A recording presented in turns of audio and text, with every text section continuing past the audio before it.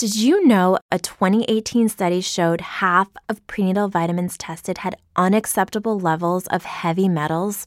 I'm Kat, mother of 3 and founder of Ritual. When I was 4 months pregnant, I couldn't find a prenatal I could trust, so I created my own. Ours is made traceable, third-party tested for heavy metals, and recently earned the Purity Award from the Clean Label Project. But don't just take my word for it. Get 25% off at ritual.com/prenatal. Without the ones like you, who work tirelessly to keep things running, everything would suddenly stop. Hospitals, factories, schools, and power plants, they all depend on you. No matter the weather, emergency, or time of day, you're the ones who get it done. At Grainger, we're here for you with professional-grade industrial supplies. Count on real-time product availability and fast delivery. Call, click Grainger.com, or just stop by. Grainger, for the ones who get it done. This episode is brought to you by the In Between Podcast, a podcast about marriage, parenting, faith, and everything in between. Join us as we give you the tools to learn how to build a strong, connected, and joy-filled marriage and family. For more information, go to inbetween.org. That's imbetween.org.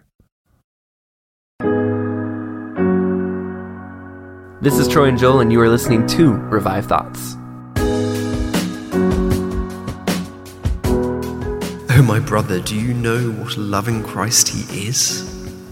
Let me tell you from my own soul what I know of him. Every episode, we bring you a different voice from history and a sermon that they delivered. We're doing Spurgeon today.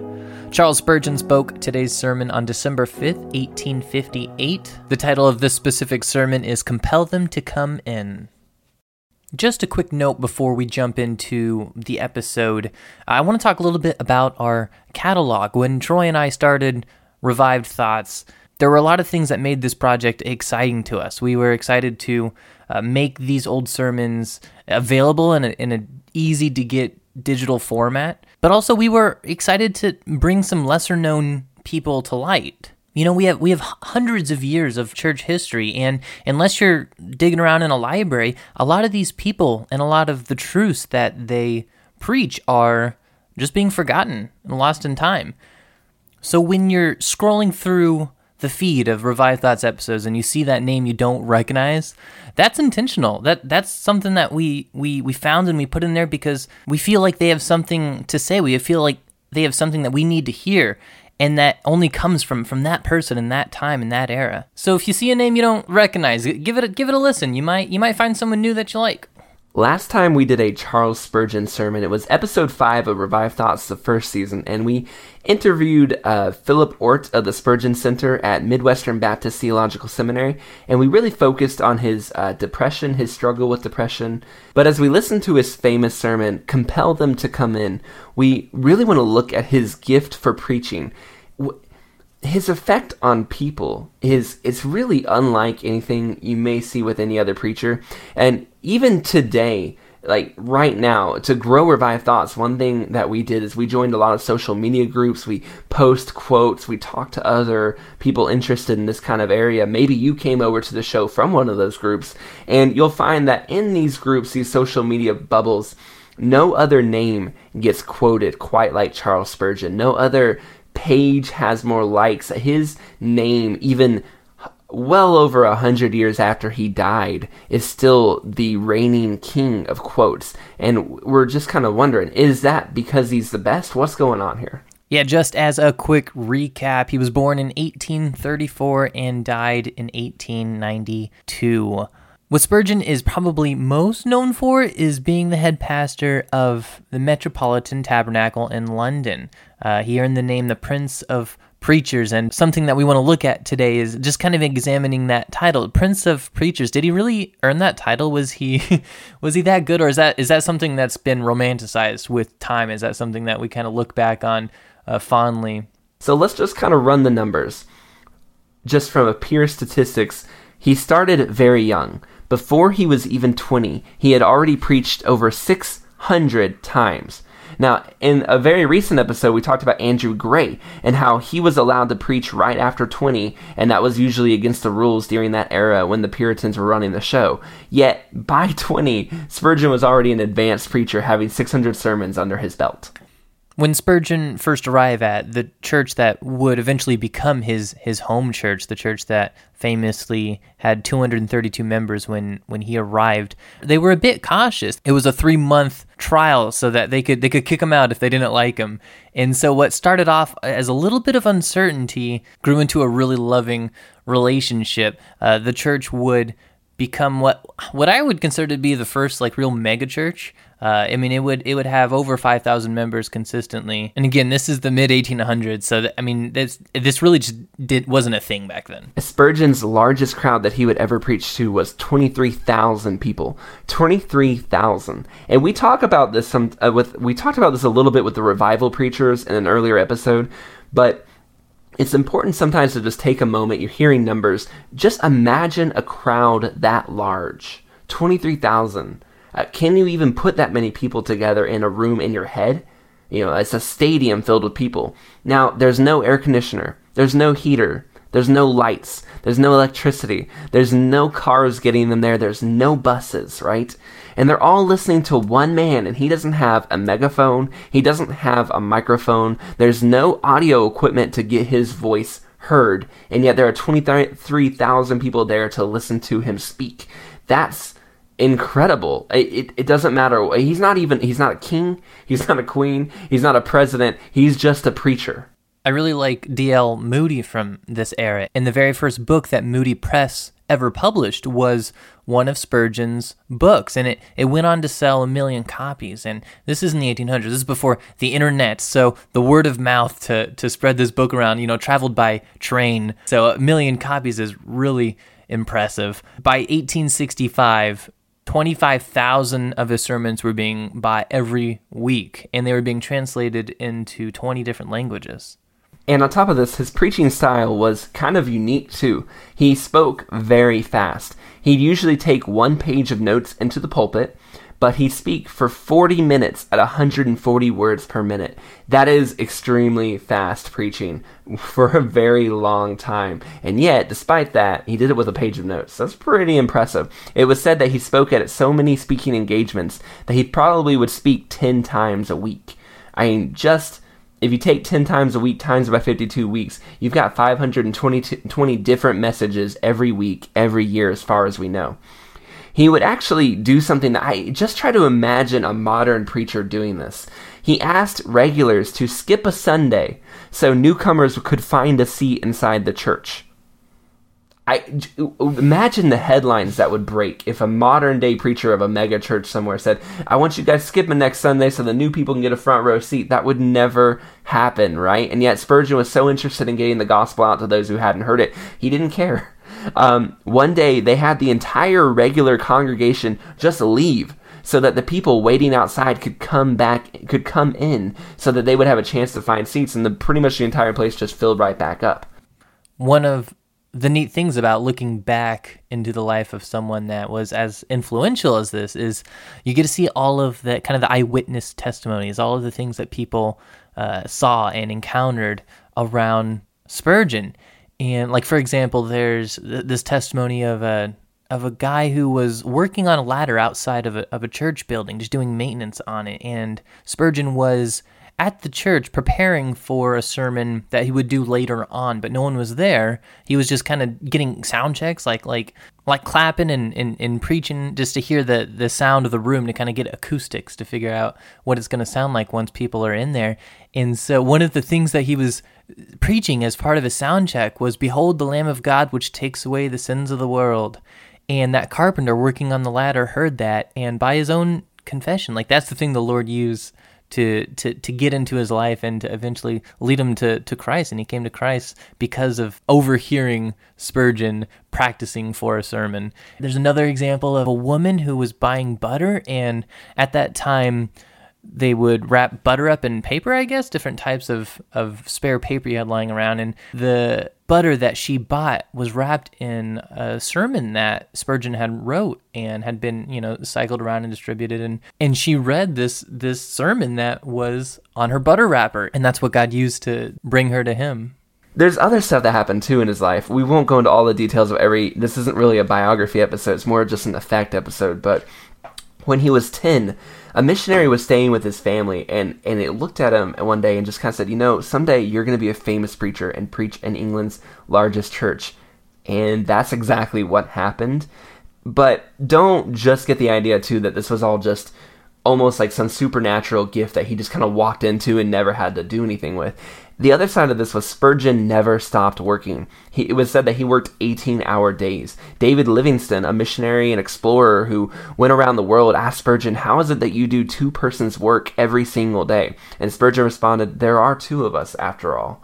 So, much like many of the amazing preachers in this series that we've talked about, these people, Spurgeon worked very hard. Whether you think he earned the name Prince of Preachers or not, like the numbers do tell us that he, at the very least, an incredibly influential preacher. And I mean, I think it's definitely through the power of God. You talk about preaching 10 times a week. I feel like just stamina-wise alone, you would need the help of the Spirit to power you and to guide you through that. So it's evident that the Lord was definitely using him and working through him. And the sermon that we're about to listen to, he preached it when he was 22 years old, and he's trying to compel people to come to Christ. And you'll notice he kind of begins preaching one way, and then he kind of shifts, and he changes his style of preaching. And he even says, if that doesn't convince you, let me try this. He's trying to figure out what might speak to a person. If it's not one thing, then he'll shift and try it the other way, because he's so dedicated to trying to get through to you with the gospel. We talk about him preaching 10 times a week. He didn't preach 10 times a week for himself. He preached that because he wanted to use every opportunity he could to share the gospel with others. And we see this kind of preaching style kind of emulated in his life, to where if something is not working in his approach to you, he'll shift and he'll try another way. And with the benefit of hindsight, with the benefit of being able to look back, it's incredibly humbling to see how he represented that with his life, with how he would try to find out what resonates with you. Everyone learns different, everyone understands things differently, and he'd try to find out what that is. And I know Troy has some thoughts about this after the show, so I don't want to steal his thunder, but it's also, I found really convicting for believers, this idea to try again, to compel. It's not something that I feel is very much a part of our culture nowadays.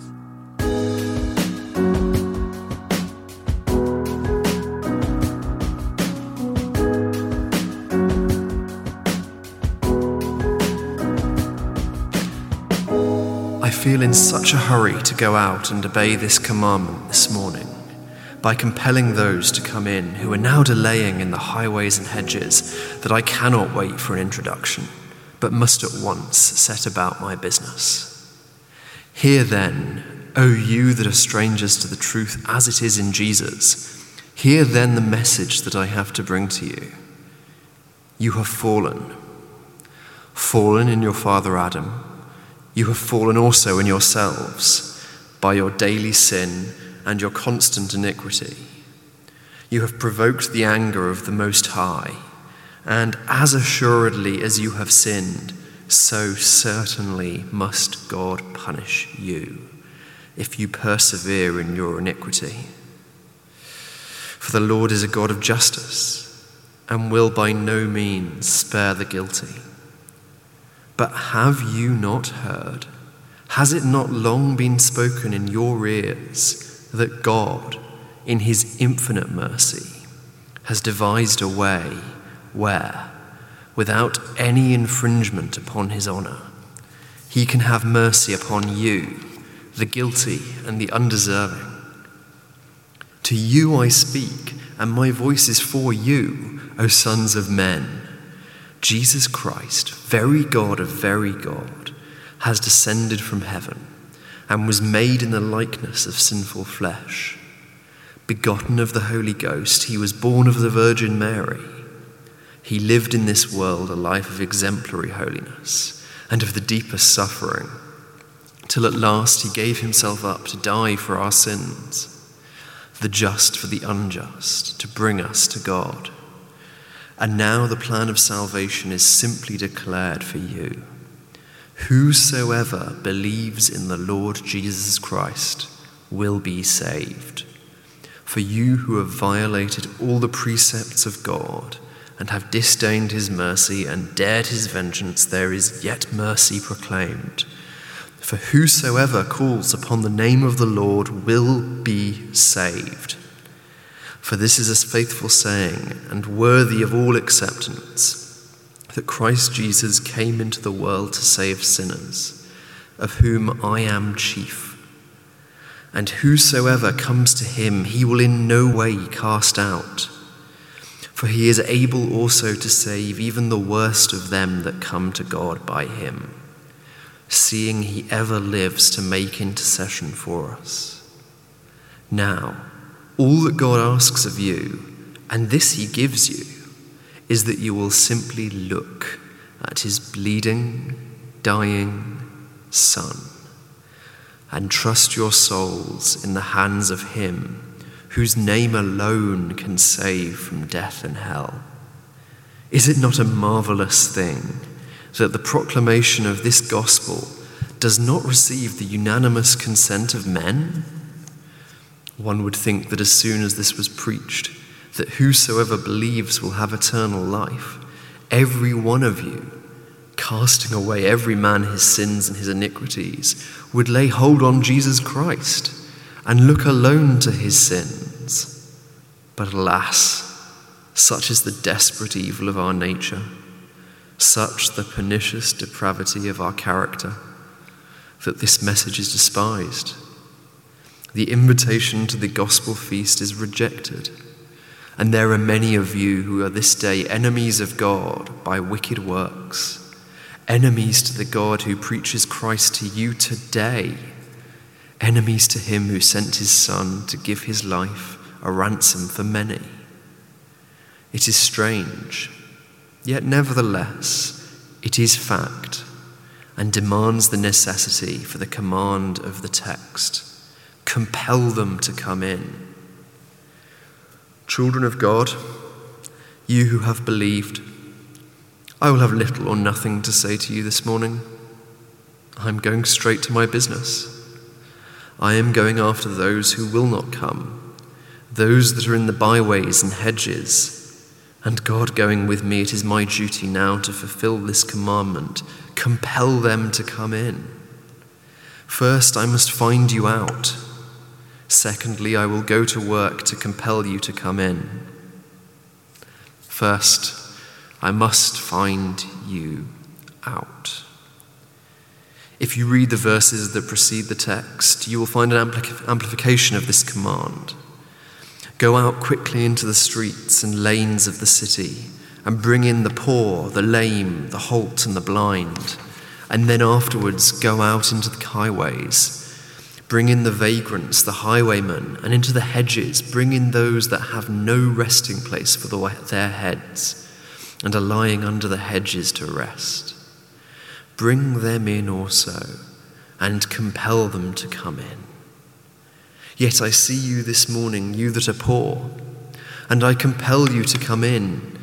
You are poor in circumstances, but this is no barrier to the kingdom of heaven. For God has not exempted from his grace the man that shivers in rags and who is destitute of bread. In fact, if there be any distinction made, the distinction is on your side and for your benefit. To you is the word of salvation sent, for the poor have the gospel preached to them. But especially I must speak to you who are poor spiritually. You have no faith, you have no virtue, you have no good work, you have no grace, and what is poverty worse still, you have no hope. Ah, my Master has sent you a gracious invitation. Come and welcome to the marriage feast of his love. Whosoever will, let him come and take of the water of life freely. Come, I must lay hold upon you, though you are defiled with foulest filth, and though you have nothing but rags upon your back, though your own righteousness has become as filthy clouds, yet must I lay hold upon you and invite you first, and even compel you to come in. And now I see you again. You are not only poor, but you are maimed. There was a time when you thought you could work out your own salvation without God's help, when you could perform good works, attend to ceremonies, and get to heaven by yourselves. But now you are maimed. The sword of the law has cut off your hands, and now you can work no longer. You say with bitter sorrow, the best performance of my hands dares not appear before your throne. You have lost all power now to obey the law. You feel that when you would do good, evil is present with you. You are maimed. You have given up, as a forlorn hope, all attempt to save yourself, because you are maimed and your arms are gone. But you are worse off than that, for if you could not work your way to heaven, yet you could walk your way there along the road by faith. But you are maimed in the feet as well as in the hands. You feel that you cannot believe, that you cannot repent, that you cannot obey the stipulations of the gospel. You feel that you are utterly undone, powerless in every regard to do anything that can be pleasing to God. In fact, you are crying out, "Oh, could I but believe, then all would easy be. I would, but cannot. Lord, relieve. My help must come from you. To you I am also sent. Before you I am to lift up the blood-stained banner of the cross. To you I am to preach this gospel. Whosoever calls upon the name of the Lord will be saved. And to you I cry, whosoever will, let him come and take of the water of life freely." There is yet another class. You are halt. You are halting between two opinions. You are sometimes seriously inclined, and at other time worldly gaiety calls you away. What little progress you do make in religion is but a limp. You have a little strength, but that is so little that you make but painful progress. Ah, limping brother, for you also is the word of salvation sent. Though you halt between two opinions, the Master sends me to you with this message. How long will you halt between two opinions? If God be God, serve him. If Baal be God, serve him. Consider your ways, set your house in order, for you will die and not live. Because I will do this, prepare to meet your God, O Israel. Halt no longer, but decide for God and his truth. And yet I see another class, the blind. Yes, you cannot see yourselves, that think yourselves good when you are full of evil, that put bitter for sweet and sweet for bitter, darkness for light and light for darkness. To you I am sent, you blind souls that cannot see your lost estate, that do not believe that sin is so exceedingly sinful as it is, and who will not be persuaded to think that God is a just and righteous God. To you I am sent. To you too that cannot see the Saviour, that see no beauty in him, that you should desire him, who see no excellence in virtue, no glories in religion, no happiness in serving God, no delight in being his children. To you also am I sent. I, who am I not sent if I take my text seriously? For it goes further than this. It not only gives a particular description so that each individual case may be met, but afterwards it makes a general sweep and says, go into the highways and hedges. Here we bring in all ranks and conditions of men. My Lord upon his horse in the highway, and the woman trudging about her business, the thief waylaying the traveller. All these are in the highway, and they are all to be compelled to come in. And there away in the hedges there lie some poor souls, whose refuge of lies are swept away, and who are seeking not to find some little shelter for their weary heads. To you also are we sent this morning. This is the universal command. Compel them to come in. Now, I pause after having described the character. I pause to look at the Herculean labour that lies before me. Melanchthon said it well. Old Adam was too strong for young Melanchthon. As well might a little child seek to compel a Samson, as I seek to lead a sinner to the cross of Christ. And yet my master sends me about the errand. Lo, I see the great mountain before me of human depravity and stolid indifference. But by faith I cry, who are you, O great mountain?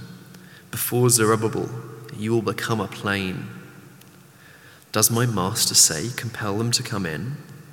Then, though the sinner be like Samson and I a child, I will lead him with a thread. If God says do it, if I attempt it in faith, it will be done. And if with a groaning, struggling and weeping heart, I seek this day to compel sinners to come to Christ, the sweet compulsions of the Holy Spirit will go with every word, and some indeed will be compelled to come in. Second, and now to the work, directly to the work. Unconverted, unreconciled, unregenerate men and women, I am to compel you to come in. Permit me first of all to accost you in the highways of sin and tell you over again my errand. The King of Heaven this morning sends a gracious invitation to you. He says, as I live, says the Lord, I have no pleasure in the death of him that dies, but rather that he should turn to me and live. Come now and let us reason together, says the Lord. Though your sins be as scarlet, they will be as wool. Though they be red like crimson, they will be whiter than snow. Dear brother, it makes my heart rejoice to think that I should have such good news to tell you. And yet I confess my soul is heavy, because I see you do not think it good news, but turn away from it and do not give it due regard. Permit me to tell you what the King has done for you. He knew your guilt.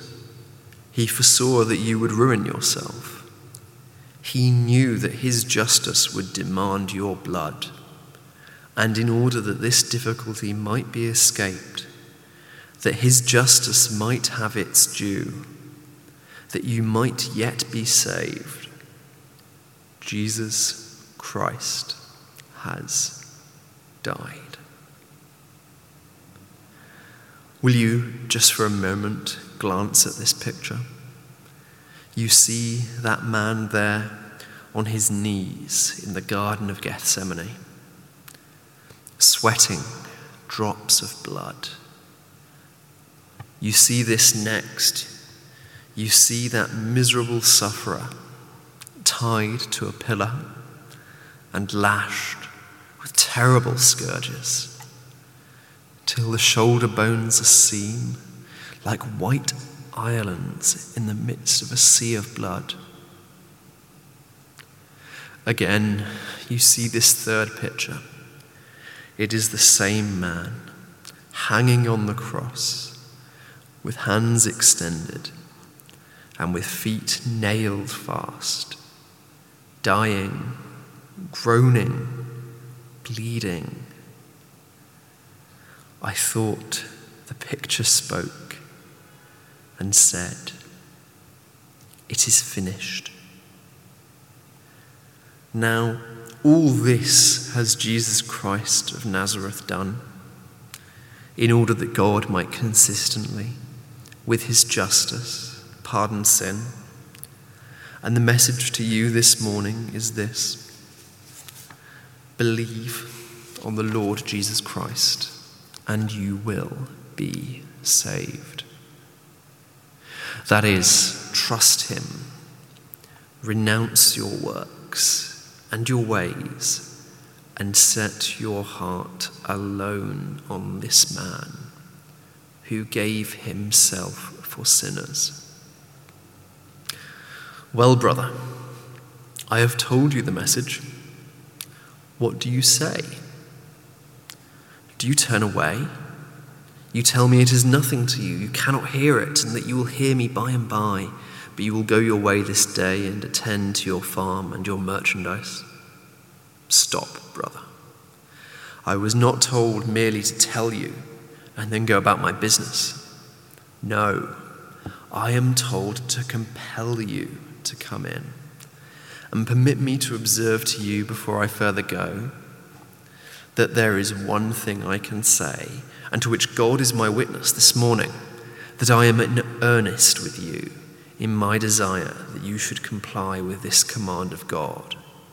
You may despise your own salvation, but I do not despise it.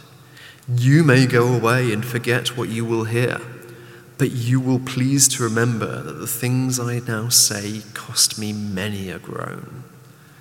My inmost soul is speaking out to you, my poor brother, when I beseech you, by him that lives and was dead and is alive forevermore, consider my master's message, which he bids me now to address you.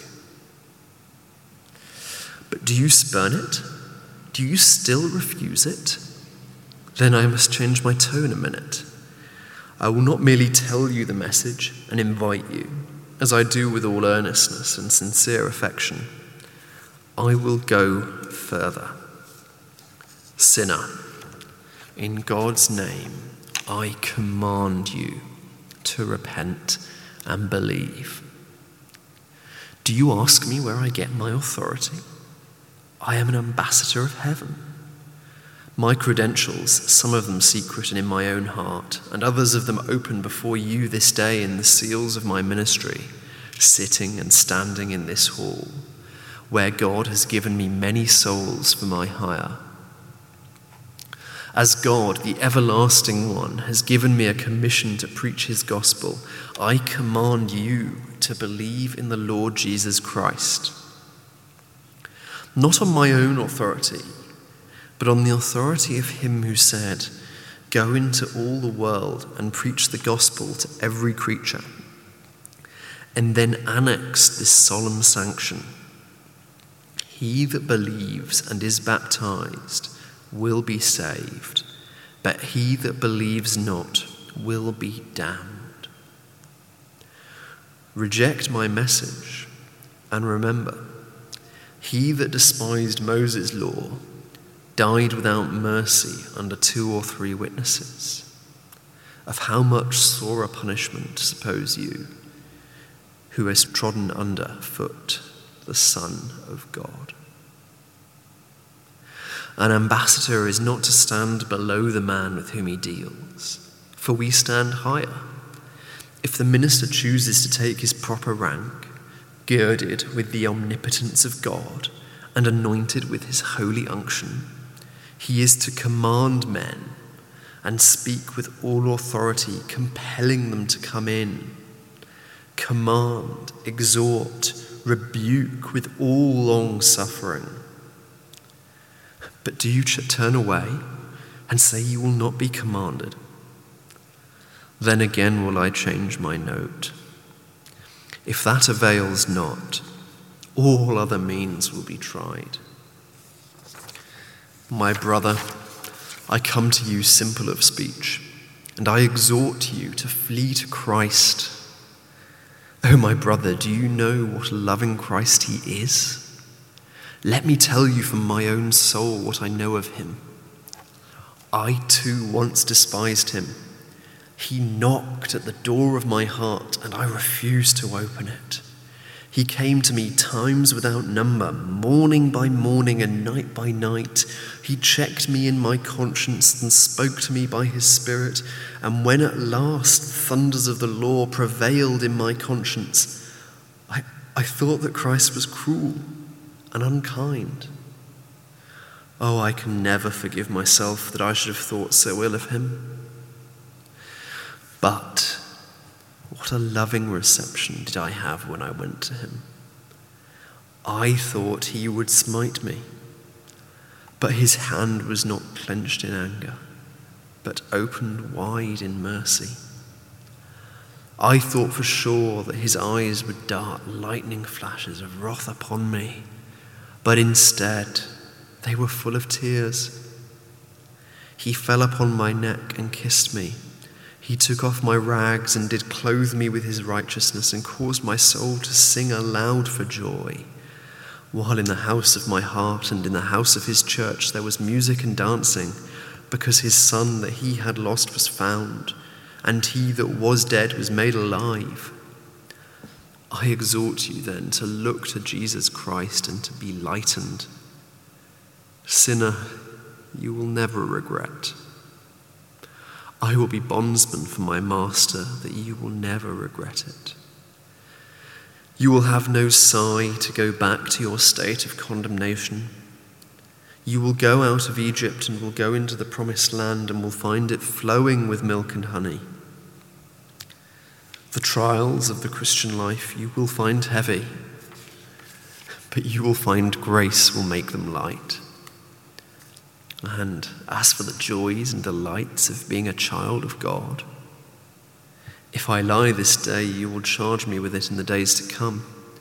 If you will taste and see that the Lord is good, I am not afraid that you will find that he is not only good, but better than human lips ever can describe. I know not what arguments to use with you. I appeal to your own self-interests. Oh, my poor friend, would it not be better for you to be reconciled to the God of heaven than to be his enemy? What are you getting by opposing God? Are you the happier for being his enemy? Answer, pleasure seeker. Have you found delights in that cup? Answer me, self-righteous man. Have you found rest for the sole of your foot in all your works? O you that goes about to establish your own righteousness, I charge you, let conscience speak. Have you found it to be a happy path? Ah, my friend, why does your money go and not into bread, and your labor for that which satisfies not? Listen diligently to me, and eat that which is good, and let your soul delight itself in fatness. I exhort you by everything that is sacred and solemn, everything that is important and eternal. Flee for your lives. Don't look behind you. Stay not in all the plain. Stay not until you have proved and found an interest in the blood of Jesus Christ, that blood which cleanses us all from sin. Are you still cold and indifferent? Will not the blind man permit me to lead him to the feast?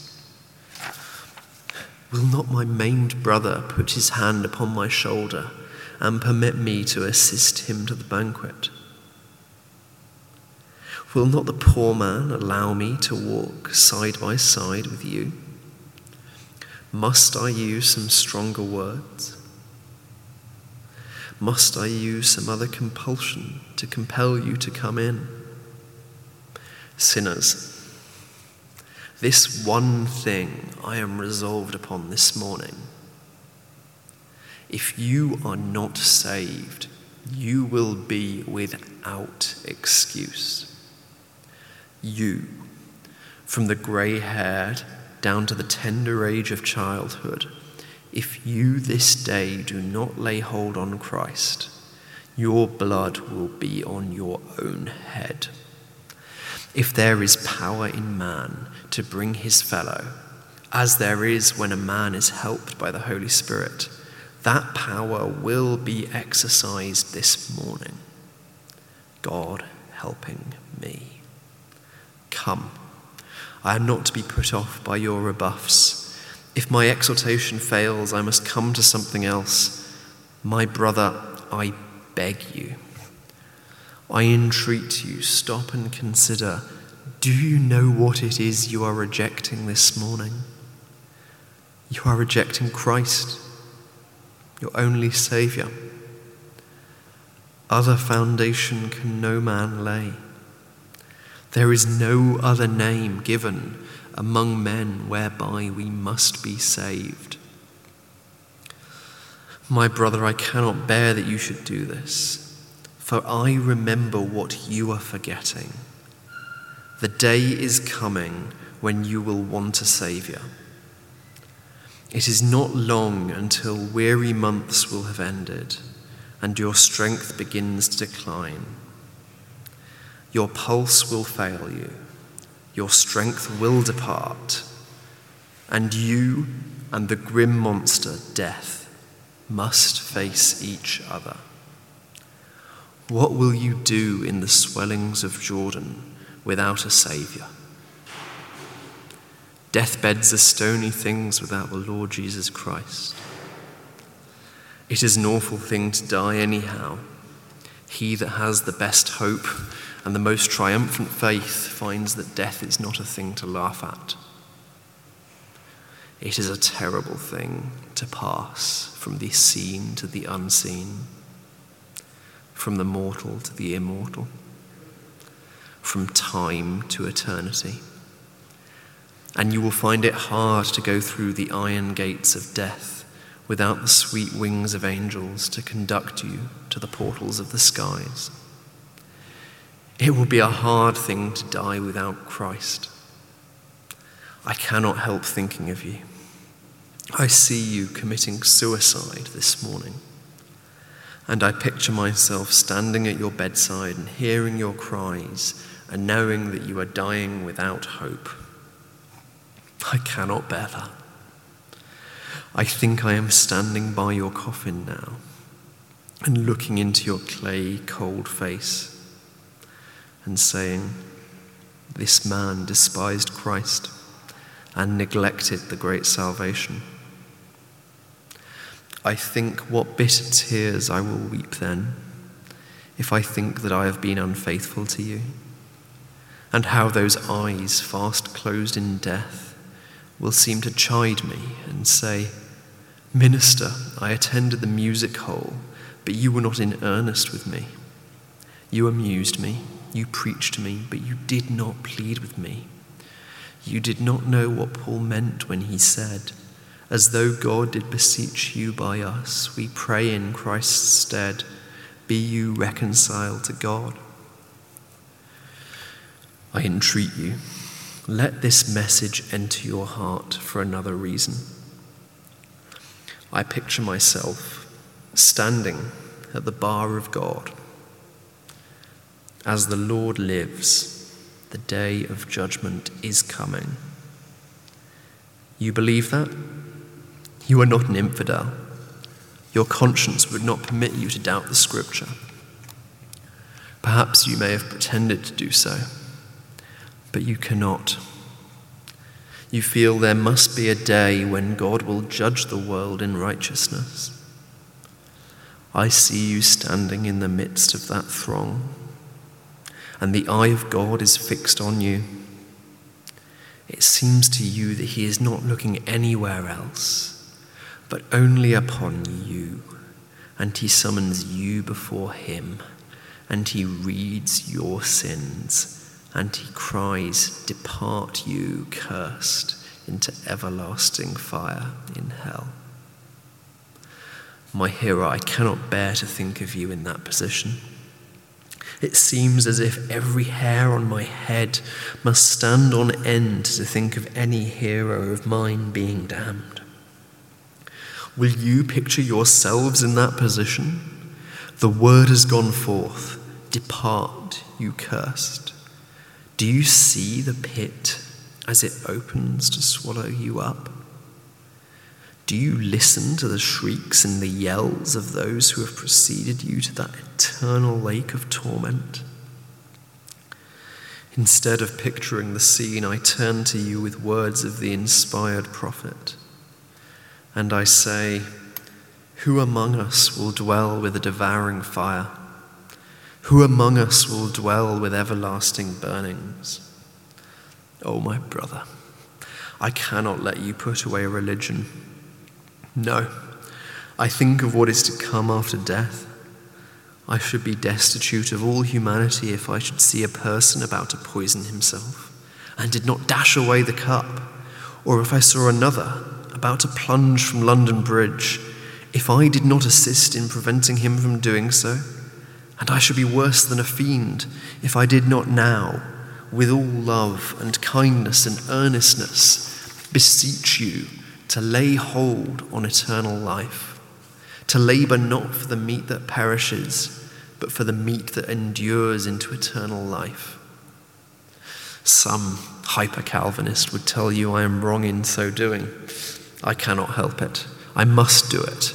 As I must stand before my judge at last, I feel that I will not make full proof of my ministry unless I entreat with many tears that you would be saved, that you would look to Jesus Christ and receive his glorious salvation. But does not this avail?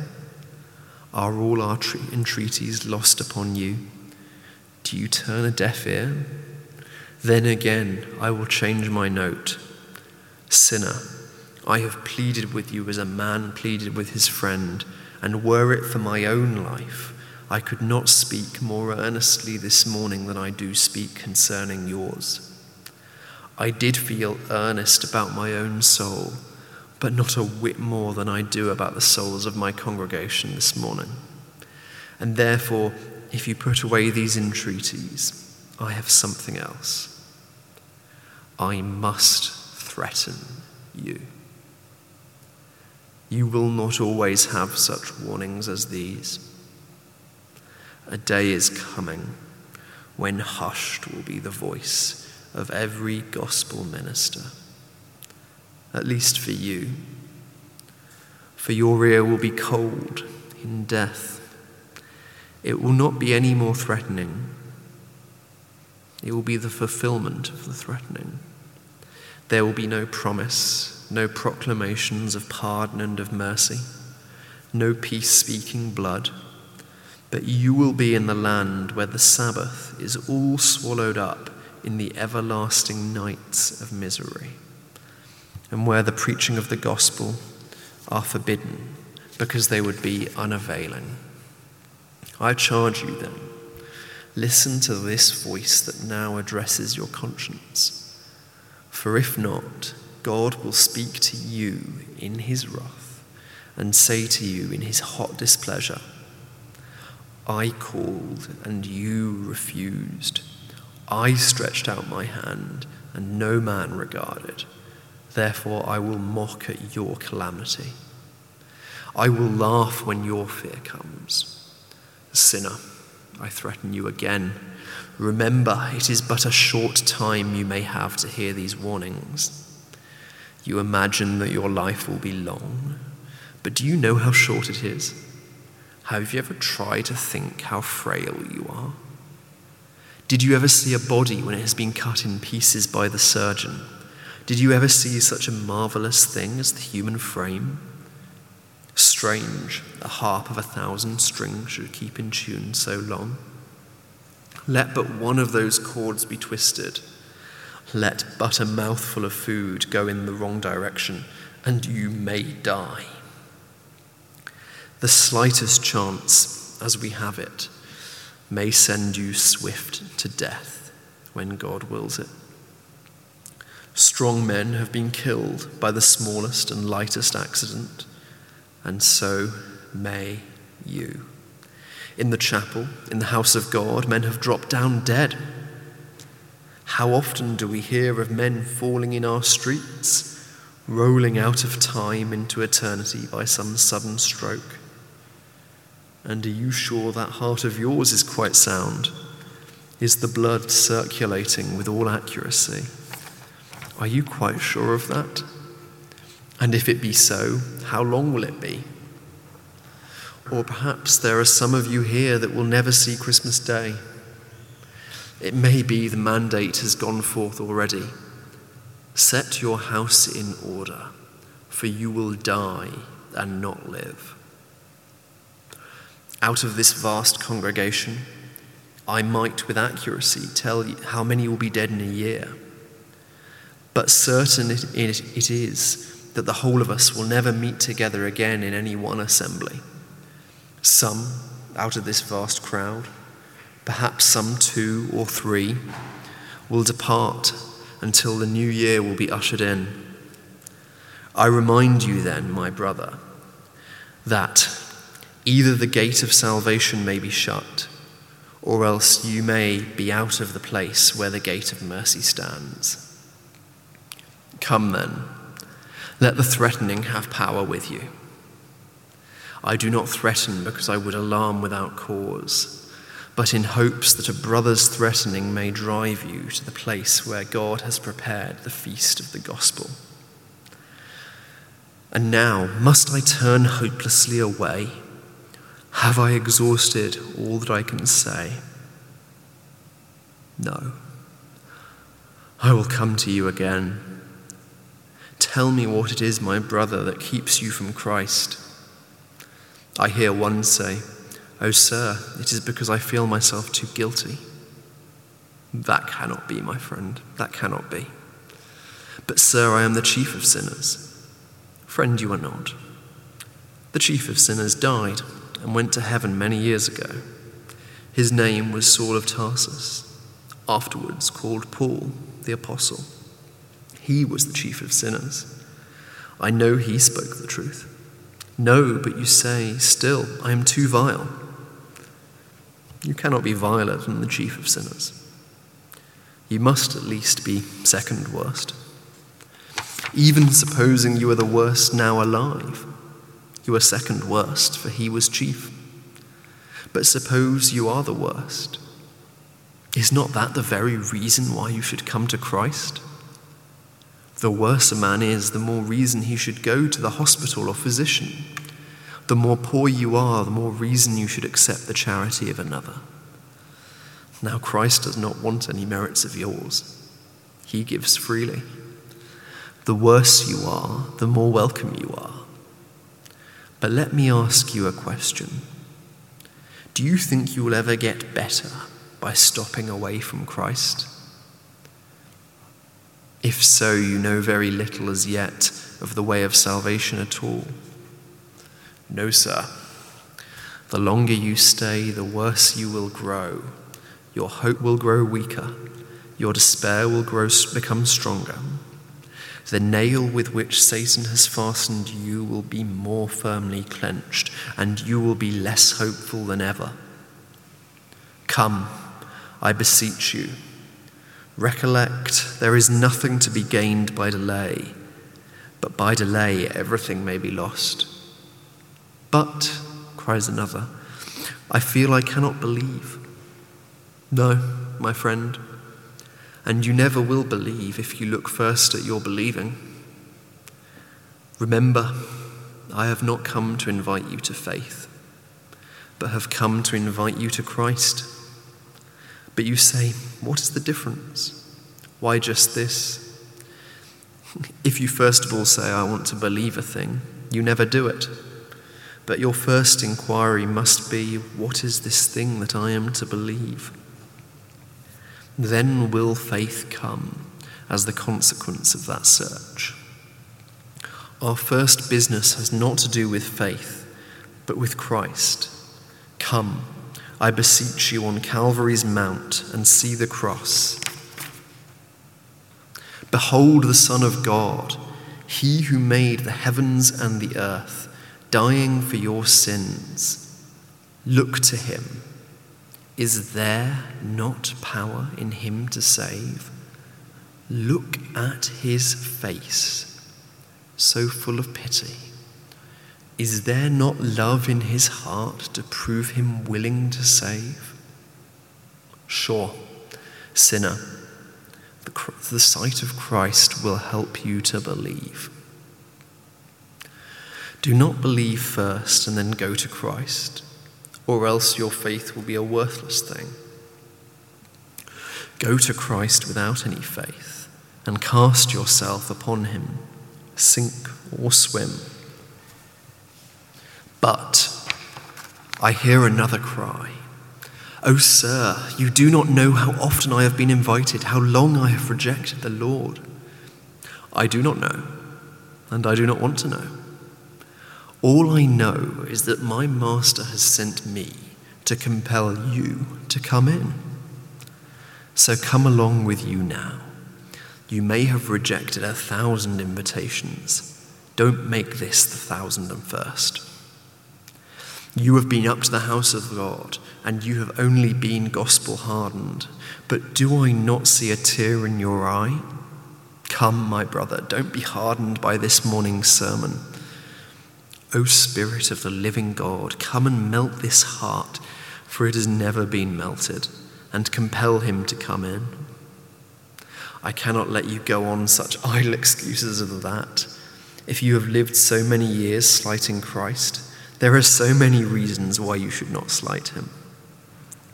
But did I hear you whisper that this was not a convenient time? Then what must I say to you? When will that convenient time come? Will it come when you're in hell? Will that time be convenient? Will it come when you're on your dying bed and the death throttle is in your throat? Will it come then?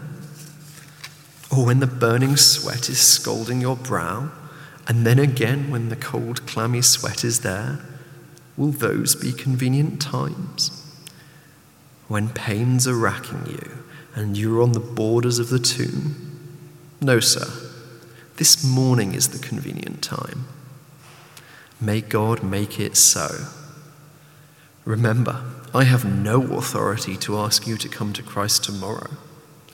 The Master has given you no invitation to come to him next Tuesday. The invitation is today. If you will hear his voice, harden not your hearts as in the provocation. For the Spirit says today, come now and let us reason together. Why should you put it off? It may be the last warning you will ever have. Put it off and you may never weep again in chapel. You may never have so earnest a discourse addressed to you. You may not be pleaded with as I would plead with you now. You may go away and God may say, he is given up to idols. Let him alone. He will throw the reins upon your neck, and then, mark, your course is sure, but it is sure damnation and swift destruction. And now again, is it all in vain? Will you not now come to Christ?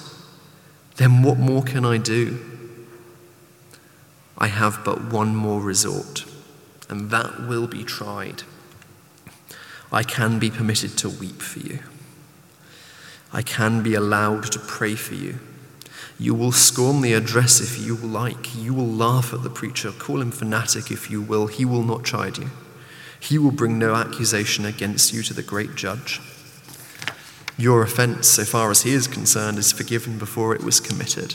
But you will remember that the message that you are rejecting this morning is a message from one who loves you, and is given to you also by the lips of one who loves you. You will recollect that you may play your soul away with the devil, that you may listlessly think it is a matter of no importance, but there lives at least one who is in earnest about your soul, and one who before he came here wrestled with his God for strength to preach to you, and who, when he has gone from this place, will not forget his hearers of this morning. I say again, when words fail us, we can give tears, for words and tears are the arms with which gospel ministers compel men to come in. You do not know, and I suppose could not believe, how anxious a man whom God has called to the ministry feels about his congregation. and especially about some of them. I heard just the other day of a young man who attended here a long time ago, and his father's hope was that he would be brought to Christ. He became acquainted, however, with an infidel, and now he neglects his business and lives in daily course of sin. I saw his father's poor, worn face. I did not ask him to tell me the story himself, for I felt it was raking up trouble and opening a sore. I fear sometimes that good man's grey hairs may be brought with sorrow to the grave. Young men, you do not pray for yourselves, but your mothers wrestle for you. You will not think of your own souls, but your Father's anxiety is exercised for you. I have been at prayer meetings when I have heard children of God pray there, and they could not have prayed with more earnestness and more intensity of anguish if they had each of them been seeking their own soul's salvation. And is it not strange that we should be ready to move heaven and earth for your salvation, and that still you should have no thought for yourselves? And is it not strange that we should be ready to move heaven and earth for your salvation, and that still you should have no thought for yourselves, no regard to eternal things? Now I turn for one moment to some here. There are some of you here, members of Christian churches, who make a profession of religion, but unless I am mistaken in you, and I will be happy if I am, your profession is a lie. You do not live up to it, you dishonor it. You can live in the perpetual practice of absenting yourselves from God's house, if not in sins worse than that.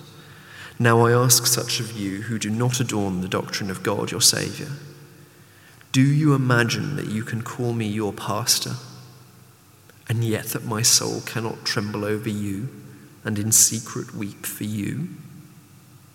Again, I say it may be but little concern to you how you defile the garments of your Christianity, but it is a great concern to God's hidden ones, who sigh and cry and groan for the iniquities of the professors of Zion.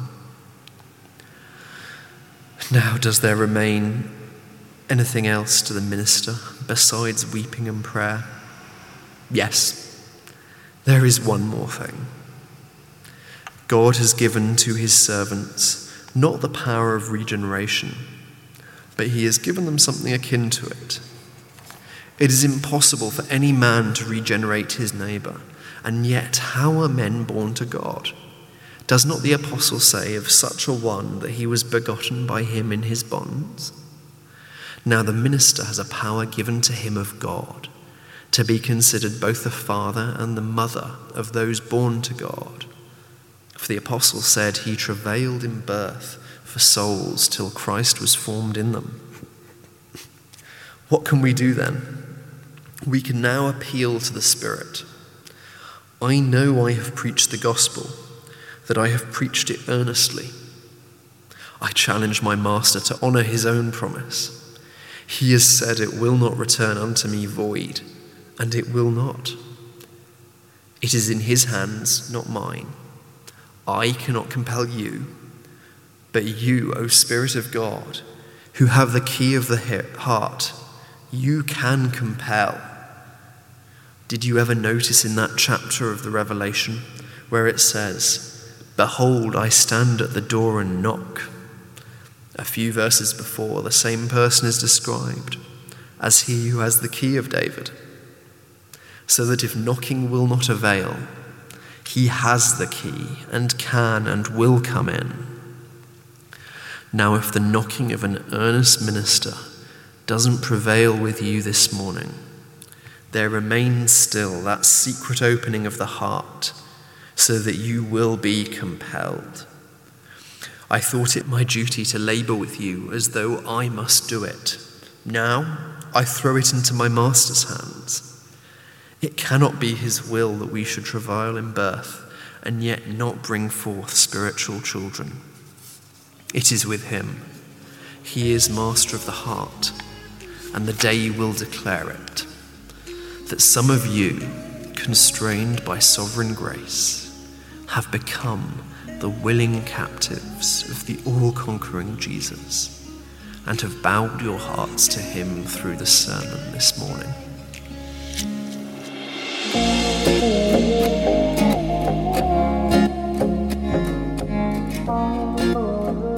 There are so many things about the sermon, it's almost hard to get them all out. For starters, I feel like this is Charles Spurgeon's version of Sinners in the Hands of an Angry God. He's really going after people, but I get that passion, right? He wants them to come to Christ. You know, in his biography, we talked about how he spoke 10 times a week, and I thought about it, and it was just, he was preaching to people 10 times a week. But if we just shared the gospel with somebody, or just shared God with somebody 10 times a week, how different would our lives look? And that's a lot. Maybe that's a big number. It sounds a little legalistic.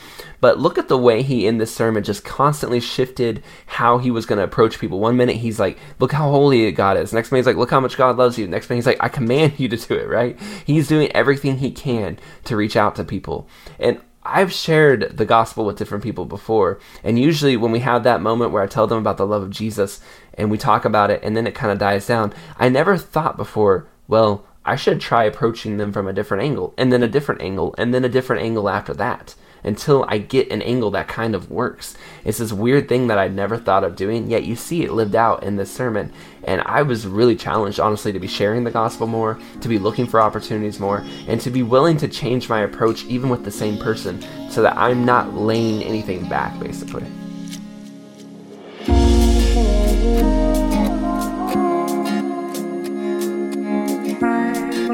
Thank you for listening to this week's episode of Revived Thoughts. Today's episode was narrated by Dave Wakefield. Hey, have you visited revivedthoughts.com lately? You should check it out. You can see transcripts for this episode and all of our episodes on revivedthoughts.com.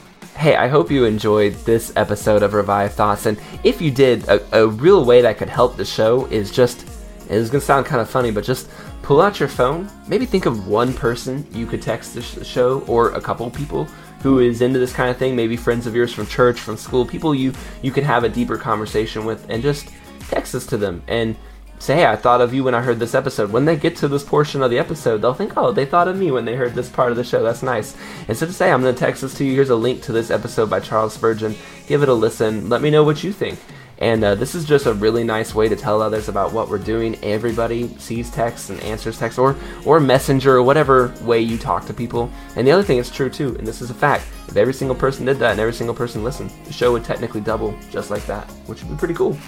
This is Troy and Joel, and this is Revived Thoughts.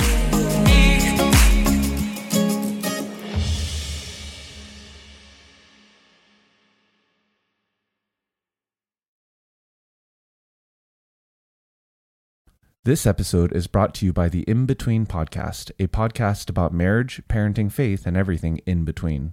On the In Between podcast, you will hear how to raise children that change the world, Ideas to keep the romance alive with your spouse, how to not hate your in-laws, ways to save money for your next vacation, and how to use the Enneagram in your relationships. Join us, Daniel, And Christina M. as we give you the tools to learn how to build a strong, connected, and joy-filled marriage and family. For more information, go to imbetween.org. That's imbetween.org. When you need mealtime inspiration, it's worth shopping Kroger, where you'll find over 30,000 mouth-watering choices that excite your inner foodie. And no matter what tasty choice you make, you'll enjoy our everyday low prices, plus extra ways to save, like digital coupons worth over $600 each week. You can also save up to $1 off per gallon at the pump with fuel points. More savings and more inspiring flavors make shopping Kroger worth it every time. Kroger, fresh for everyone. Fuel restrictions apply. When you need mealtime inspiration, it's worth shopping Kroger, where you'll find over 30,000 mouth-watering choices that excite your inner foodie. And no matter what tasty choice you make, you'll enjoy our everyday low prices, plus extra ways to save, like digital coupons worth over $600 each week. You can also save up to $1 off per gallon at the pump with fuel points. More savings and more inspiring flavors make shopping Kroger worth it every time. Kroger, fresh for everyone. Fuel restrictions apply.